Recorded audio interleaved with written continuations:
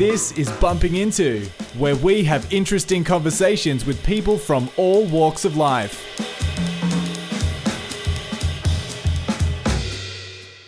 Hi everybody, welcome to Bumping Into. This is another Bumping Into That Sound series production. My name is Francis Populin, and this is where we talk to musicians about their career, their influences and their equipment.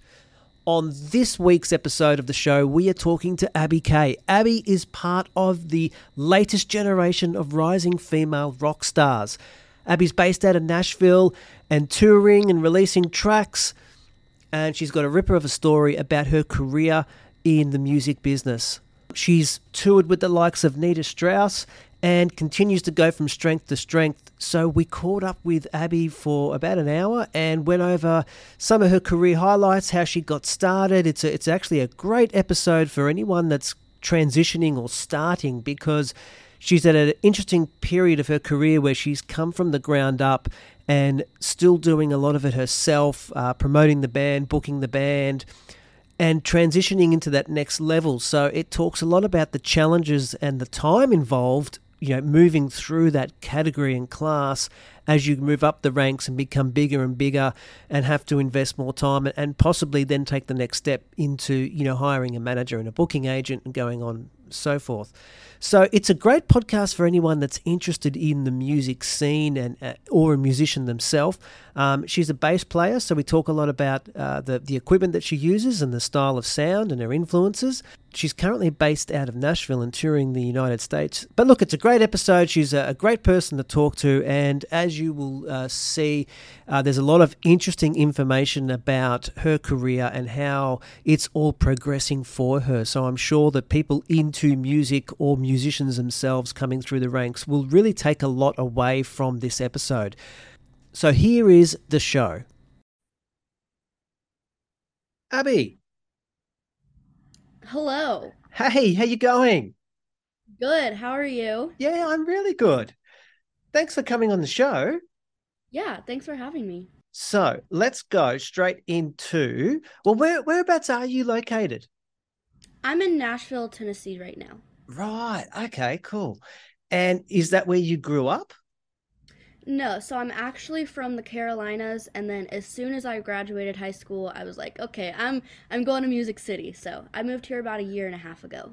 Oh, right. So is that as far as the music scene goes in America, that's the place to be, regardless of if it's rock or country or blues, it all happens there? Definitely. It used to be, anytime I say, yeah, I live in Nashville, they're like, oh, so you do country music. I'm like, no, that's kind of how it used to be. It was mainly for country music, but now it's really expanded. A lot of people are moving from LA to Nashville now, musicians, companies. Nashville is kind of just becoming the place to be for all kinds of genres and really anyone in the entertainment industry now. So it's definitely a good place for me to be. Oh, that's great. All right. Well, let's go back before we go present. So I'm curious about the steps that led up to your point where you are now. So if we go back growing up, what sort of kid were you growing up? So I was the weird kid my whole life, which makes sense. I play rock music. It's not very typical, but yeah, I was always the weird kid. I embraced it pretty well. But I actually started my life as a gymnast. I did gymnastics and dance for about 12 years. That was my life. That was my biggest passion. And then, I had a few injuries and just I was getting tired of spending 40 hours a week in the gym as a kid. And so I gave that up and I was really lost because, that was my whole life.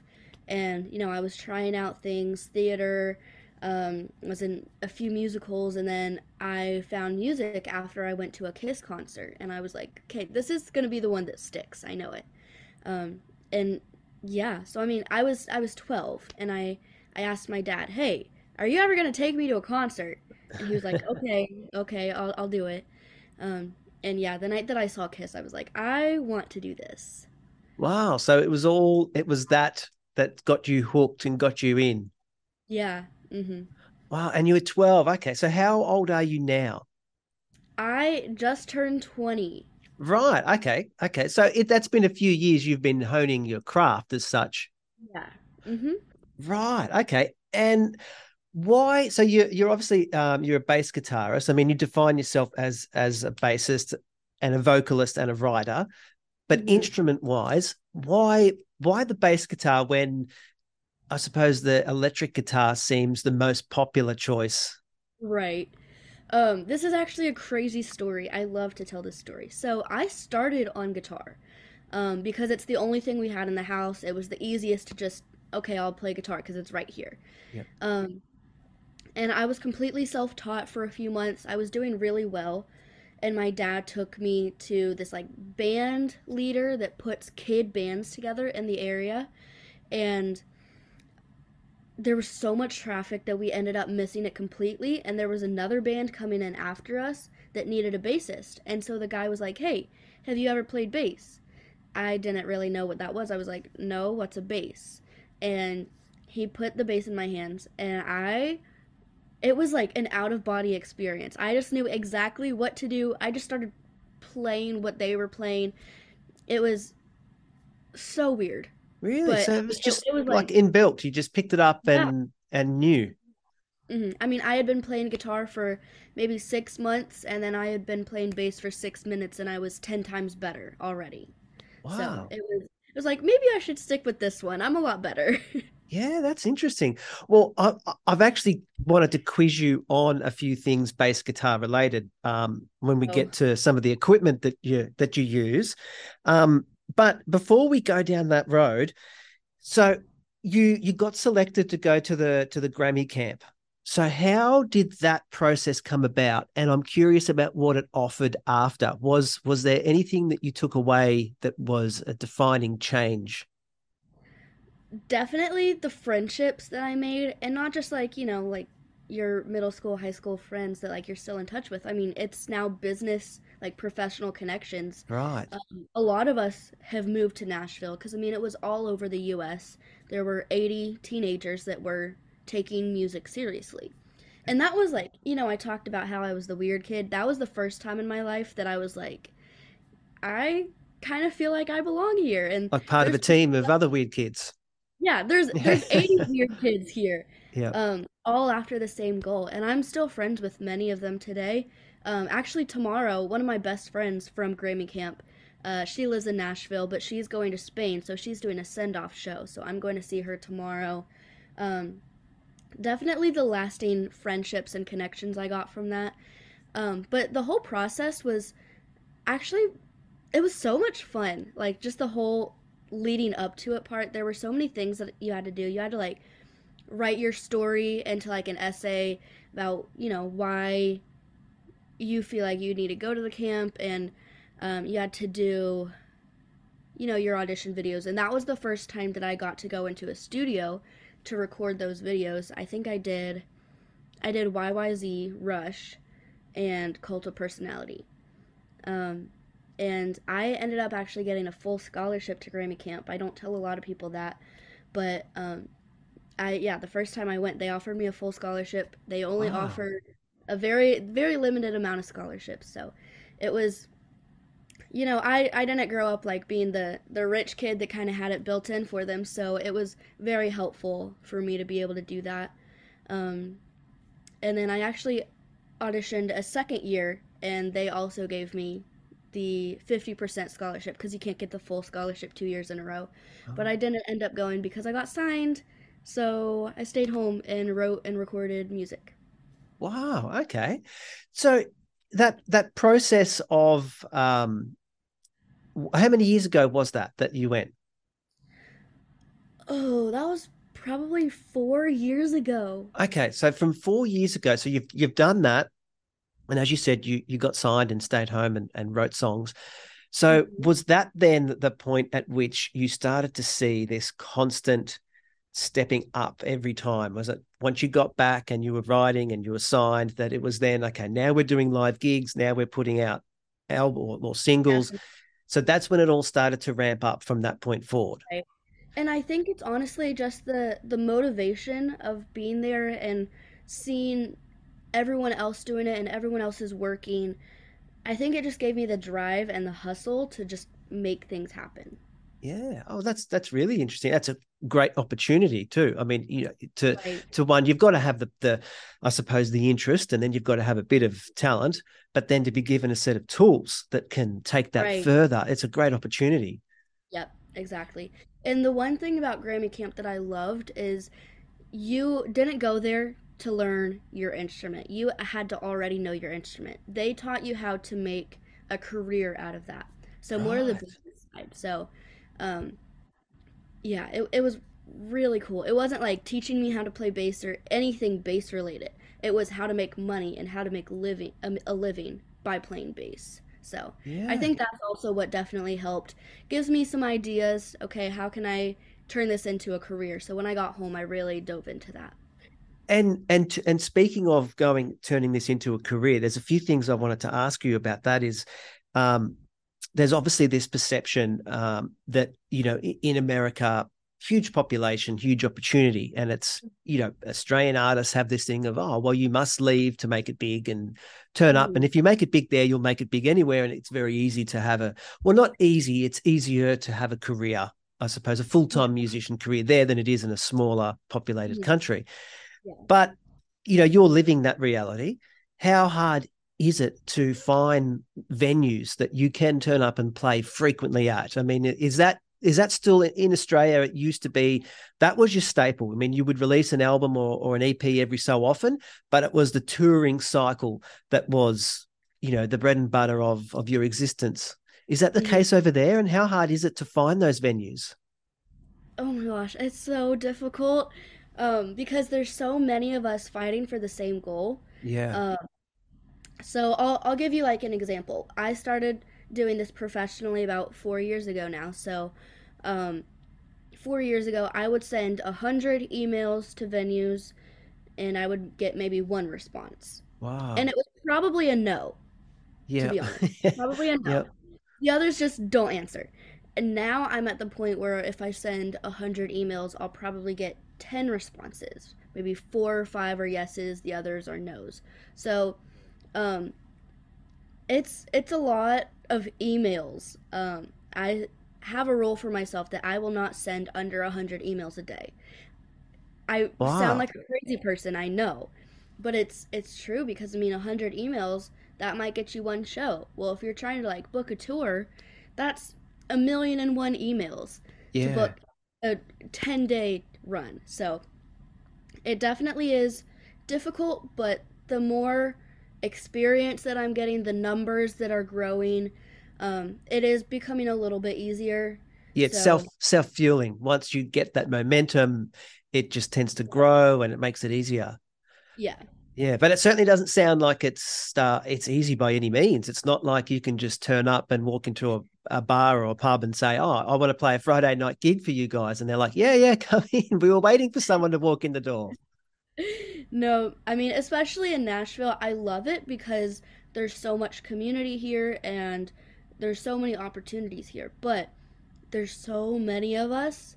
And I mean, at the end of the day, there's only a certain amount of venues Yeah. or companies, whatever, and everyone is fighting for the spot. So, And is everyone want the Friday, Saturday nights? Is that the big ticket? Is there a Tuesday night crowd where you can go somewhere and see 300 people in a room wanting to see someone play? honestly, yes, in Nashville because it's very much a tourist town, Right. especially on Broadway. Um, I play on Broadway pretty often, not to promote like my Abby K original stuff, but just for the extra cash flow. And it is always busy. Well, Always. that's good. That's really good there's the foot traffic as such. Right. Yeah. I mean, people are visiting Nashville all day, every day. So, um, yeah, I mean, tonight I'm playing until 3 o'clock in the morning on Broadway. Like, it's just, it never closes. It's just Wow. always live music.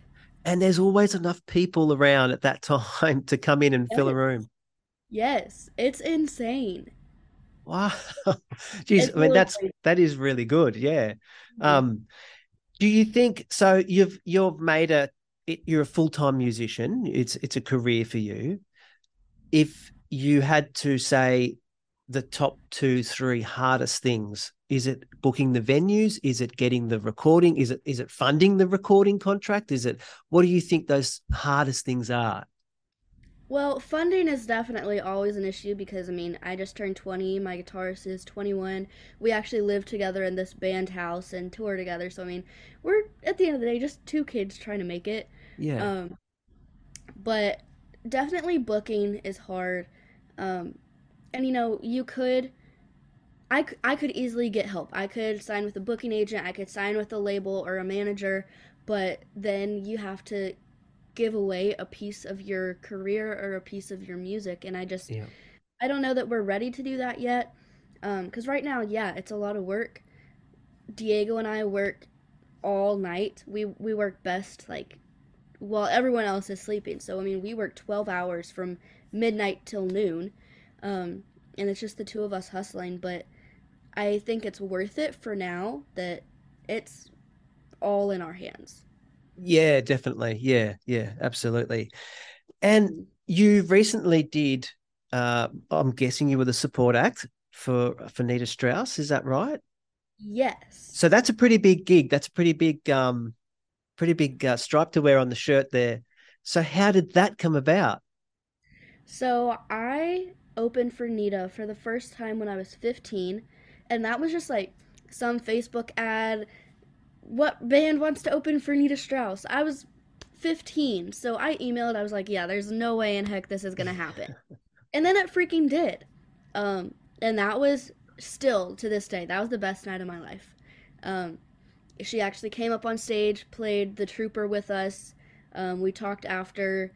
It was that was probably the night that changed it all for me. Um, and so, flash forward a couple more years, um, Nita announces that she's going on a solo tour, and I was like, you know what? We've been in contact a little bit. Let me just mention it. Not expecting her to say, yeah, let's make it happen. And that's exactly what she did. She said, hold that thought. Let me get you the email. We'll get this all set up. I was like, oh my gosh, that's really cool. So we ended up opening for her on her Winter Wasteland tour last November and last January. And it was freaking phenomenal. Yeah, I mean that's a little bit of kindness or opportunity from someone in that space can, like you said, it can be life changing. It can be a defining moment, and it's often not, you're not asking for money, you're just asking for a bit of time and an opportunity, and it's Right. nice that people still do. I think it's important, and I don't know, but if you can't get caught up, um, you have to constantly look behind you, because those are Mm-hmm. the people that are coming forward. And if we don't keep doing that, it's going to run dry. You need to be fertilizing the grounds that you're walking past, because otherwise there'll be a point in time where there'll be nothing growing up from them. Right. I mean, a good example is like, yeah, we try to get in with Nita Strauss. We tried to like all these bands we look up to, you know, we're the younger bands, but Yeah. something that we also like to do is we like to look at bands 3 years behind us and kind of be like mentors to them. So there's Yeah. this band in Virginia called Accident. They've opened for us a few times, and any chance that we can help them out, we do. Especially Diego, he's really, really good friends with them. And just like, you know, we were there 3 years ago, and so we kind of know how frustrating it can be. And Yeah. if we can help them out, just like Nita helped us out, it's kind of just returning the favor, or like passing it along, you know? So I Yeah, think that's absolutely. important. And an interesting question, and I've asked this to other musicians and bands, and obviously this will change as your career and life progresses. But at this point in time, what defines success to you? If there was a magic wand and I said, "Here, this, you tell me what it is, and I'll give it to you," what would that be? I have the perfect answer. I've been waiting my whole life to be asked this. Okay, so for me, it's a scenario. I want to be playing on an international stage to Okay. a sold out crowd. I want to be singing my original song and hear everyone in the audience singing it back to me. That is the moment that I will say I have made it. And that's a beautiful answer, because it's not about it's not purely about the money or the fame. It's about the experience and what that would mean to people in the audience and reflecting back to yourself. Hmm. Yeah. Yeah. And yeah, that's a Every great time I answer. think about that, I just like I get chills and I'm like, oh my gosh, go send emails, work hard, do it. Yeah. Well, I mean, that's great that's obviously part of the drive. And, Hmm. hopefully that comes. I mean, if you keep at it long enough, and Yeah. especially if you keep getting those opportunities like you've been getting, and it's just this, Hmm. it becomes a steamroller of momentum. Right. On that as well, you're quite lucky that at this point in time, there's a lot of really good female artists. Yes. You've got Nita Strauss in America, and Hmm. you've got Sophie Lloyd in the UK, and then there's Laura Cox in Europe, and these are Yep. all extremely talented females. I mean, I don't think that makes a difference, male or female. To me, it's if the artist is talented, they equally deserve recognition. But obviously, that in terms of being, you're outnumbered with a more male-dominated sport, if you want to call it that. Yeah. But having those sort of people around and seeing what they can achieve, that too must make it feel like, okay, well, we're all in this and we can build this together. Right. Um, yeah, I am super passionate about that.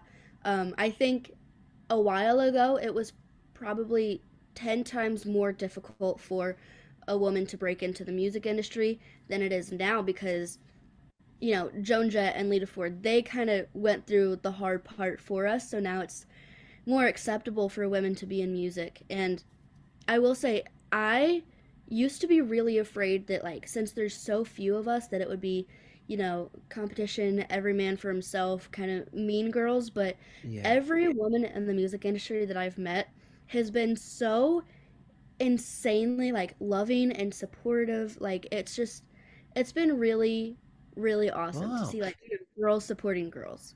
And that's interesting because, and tell me if I'm wrong, because I have no experience in this at all, but the dance, so you come from did you say dancing or gymnastics background?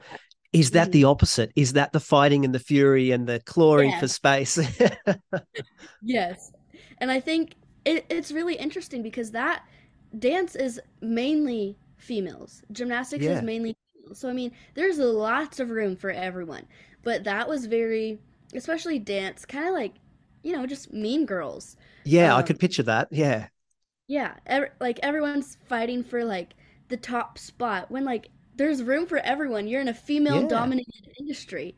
Um, but no, with music, I mean, there's really not as much room for females, unfortunately. And so you would think that everyone would be like, fighting for that top spot, but everyone's been so welcoming. Like everyone. Wow, that's unreal. That's really good.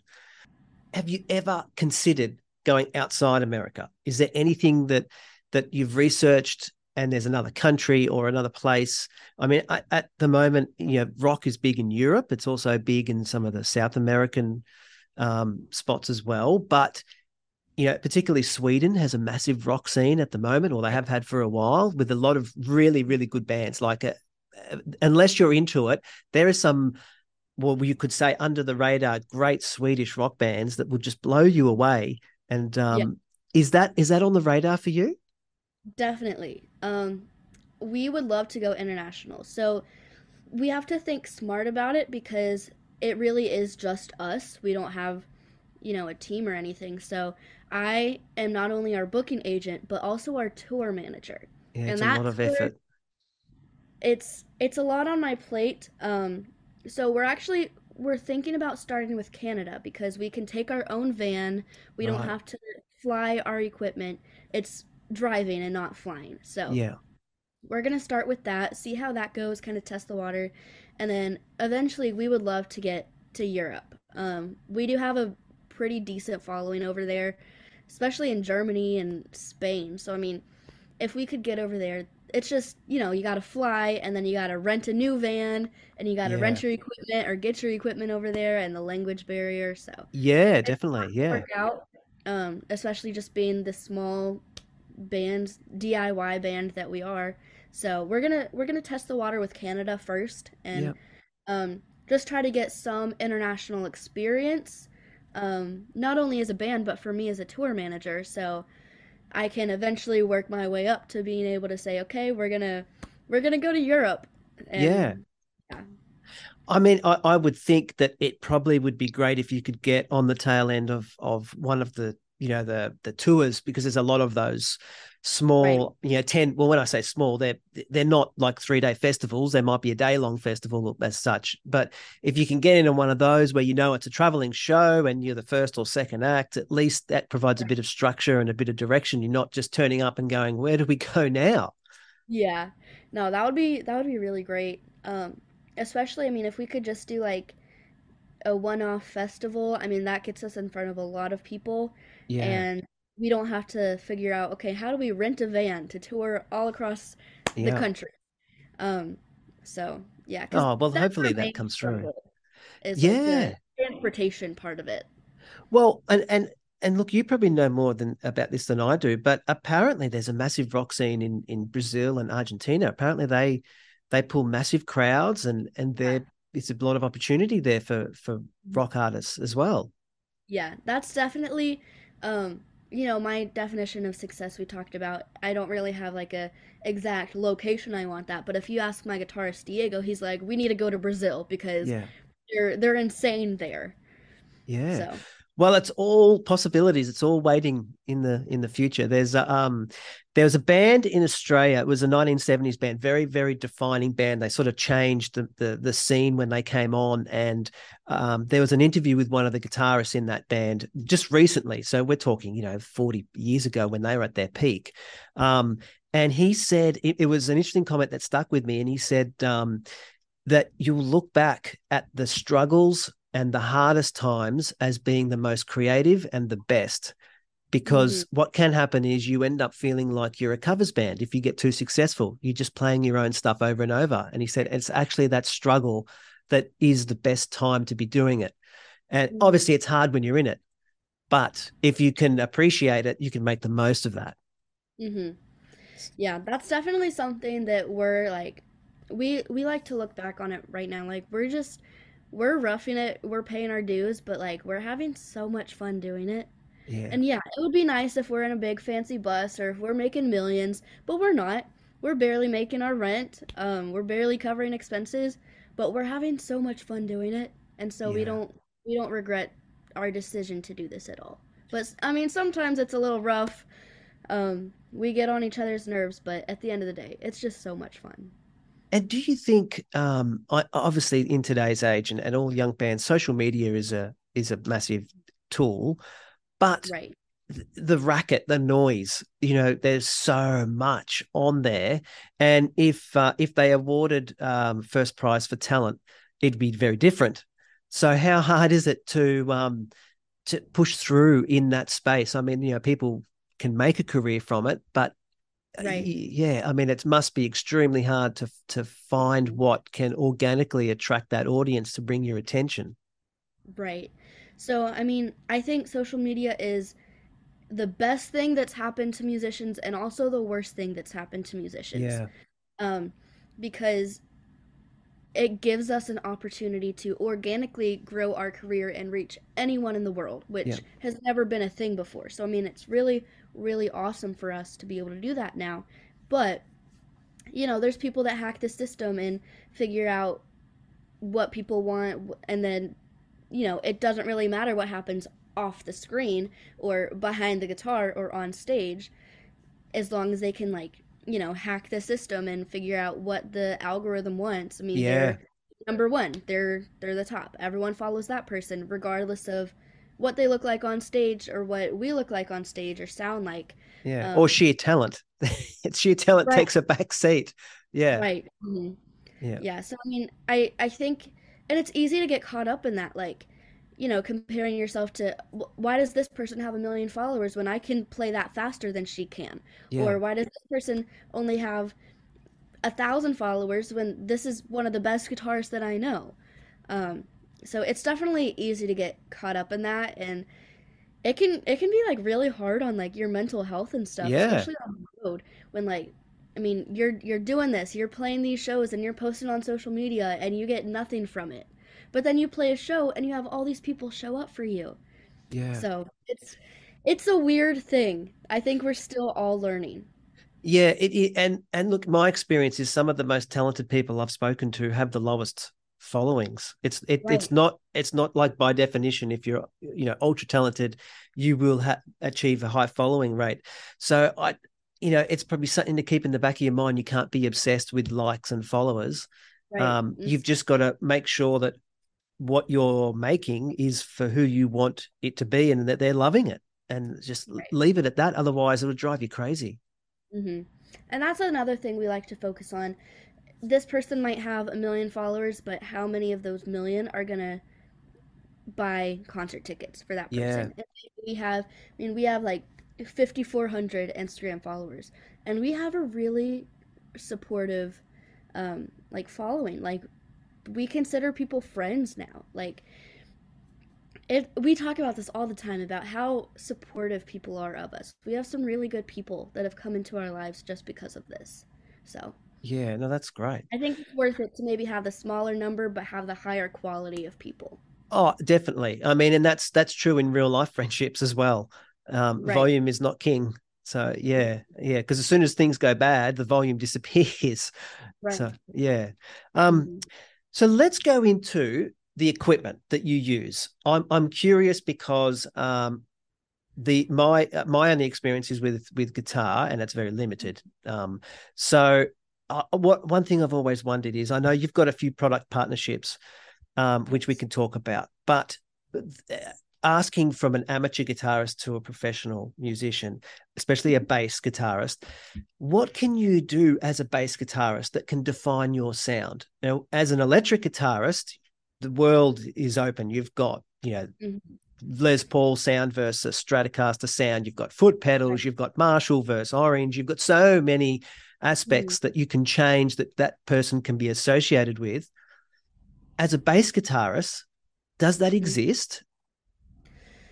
Yes, a lot of people would say, yeah, it comes from like this gear and this gear and this gear. I completely disagree. I think it comes from the fingers on your right hand. I mean, you think about Steve Harris, how he has that gallop with his three fingers. That doesn't come from a specific sound. That literally comes from him. I think it's all in your technique.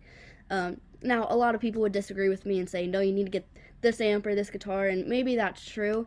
Um, but I like to, I mean, I can just change the way that I'm playing and change the sound drastically, just like that. So that's why I Wow. think it Okay. comes a lot from technique. Um, of course, I'm a little biased because I do work with Laney, but I absolutely love my Laney. I think it works for literally everything. Um, but yeah, I mean, I think it really comes from technique a lot, and people kind of overlook that.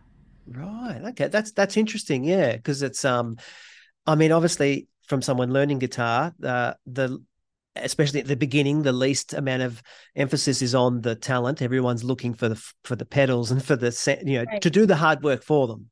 Mm-hmm. But you can also, even if if you drop the mids or add the mids, you can go from a more rock sound to a metal sound, and then clean it up a bit to a country sound. And um, so that's interesting that you're placing the emphasis more on the human and the ability of the human. Yeah.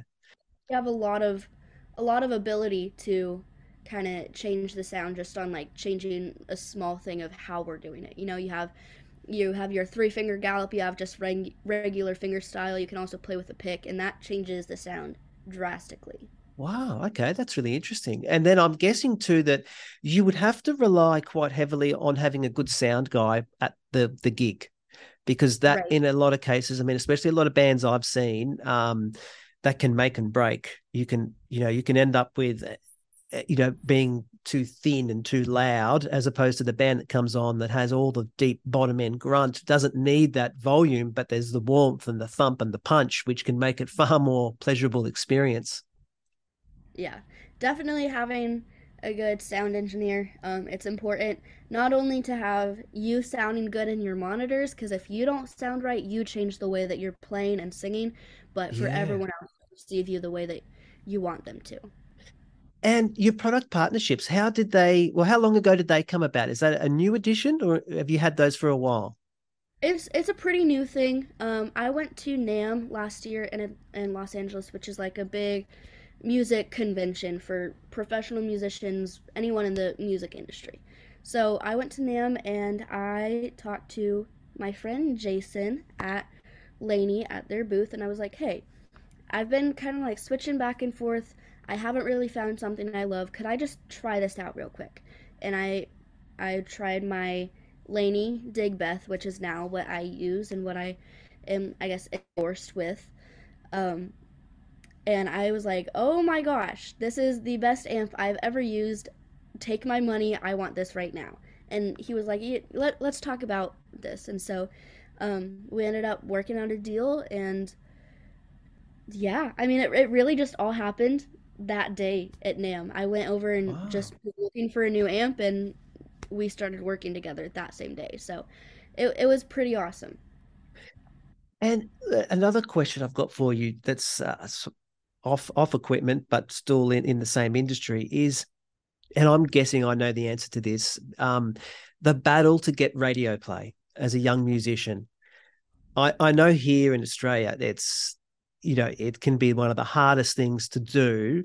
And I'm baffled at why radio has this arrogance as to, I just don't get it. If you're a foodie, you're looking for new flavors and food. If you're an artist, you're going to galleries to see things you haven't seen before. But yet radio has this, no, we're going to hold on to this 100 old songs and we're going to cherry pick a few new ones that are going to only be played in age bracket 16 to 21. Yeah. And then everyone that's over 21 misses out on anything new. And it just baffles me as to why it works that way and still works that way. I get it back in the 80s and the 90s when maybe that classic rock, you had the 70s stuff becoming old and it could filter in. But that was 30 years ago. And hmm is that the same battle that you have over there? Yes. Um, yeah, radio play, it's so difficult. We've been able to get on a lot of internet radio stations, which is good to a certain point. I mean, it helps us get any listeners that are already listening to that radio station, but it's not like a typical in the car turn on the radio kind of thing. Yeah, yeah. Um, and a lot of those I've learned you actually have to pay to get your songs on. And Ah, so, I mean, if you're not like bringing in a lot of money, have all the money in the world to spend, you're not getting radio play. I think there's very few cases that it naturally happens that, hey, can you play our song? Sure. Um, a lot of yeah. people, It's they want look, money or something in return.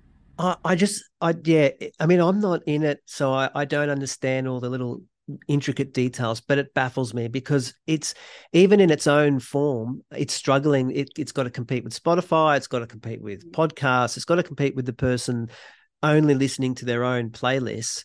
Um, Right. and to me, I want to be exposed to something that I haven't heard or seen, and that opportunity stands with radio, but they're not jumping on that. No one's effectively doing it. So I'm surprised that even over there, it's the same battles. And is there your go-to? Doc, do you have a national broadcaster as such? So in Australia, we've got a couple that are in every city around the country. That they obviously have specific hosts to those cities, but they're collectively the same format. Do you have something like that over there where if you did make it on X station, that you are going to get that national spread? I'm not sure about national. I do know that like there's I don't know how to explain this. Like, certain people are like companies that like they deal with like six or seven radio stations like around the US. Right. I don't know that there's anything that like goes Covers like everywhere. goes everywhere, but I do know that like I guess like hubs that if you go to this person, they can get your music played on wherever in the US. Right. Okay. Um, but again, a lot of that is pay to play. So Yeah. And if we talk about what's next, so what's in the pipeline for you? Have you got a single or an EP, or are you working on the next um, you know, tour? What's the next thing that people, if they're wanting to get more of you, can hang out for? So we're gonna do a little bit of everything. We are working on our debut album, and This has been a really good interview, so I'm gonna tell you because I like you. Um, for the first time, I've never told anyone, but February 24th, the first single from the album comes out. It's called Better Oh, Off. That is the absolute first time that I have said anything. I don't know that my band members even know that. But February 24th, the first single of the album comes out. Um, really excited about that. We'll start promoting it in the next few weeks. And then yeah, we're gonna keep doing some tours. We have we have a couple shows booked this year out in LA, down in Florida. Hopefully we'll get to Canada, and we're just gonna keep working and kind of see what happens. oh, that's great. Well, thanks for the info on the pending release. So hopefully that spreads like wildfire for you. Yeah. If there's ever anything I can do for you in Australia, just reach out and let me know. I'm more than happy to always support young artists in any way that I can. Well, thank you. Hopefully we can get there soon. I've always said like where do you want to go? Like not even just to tour, just to go. I want to go to Australia. Like I love it. Well, thank you, Abby. Is there anything else you wanted to add or say that? I'll say that you can follow me on all social media at Abby K Rocks. My website's abbykrocks.com, and I appreciate you and everything you're doing for young artists. All All right. right. Thank Okay. you. Thanks. Bye. Bye. Thanks very much. I hope you enjoyed that episode. If you want to find out more about Abby K, I will post some links on our site. If you want to find out more about this episode, about anything else, all of the other episodes, it's all going to be available on bumpinginto.com.au. Don't forget the .au. I know this goes to a lot of other countries other than Australia, but you will need the .au on the end to find the proper website. Once again, thank you very much for listening. And I'm going to do my best to get another couple of episodes out, hopefully more frequently than the one a month we've been doing. But we'll see how we go, and I'll catch up with you on the next one.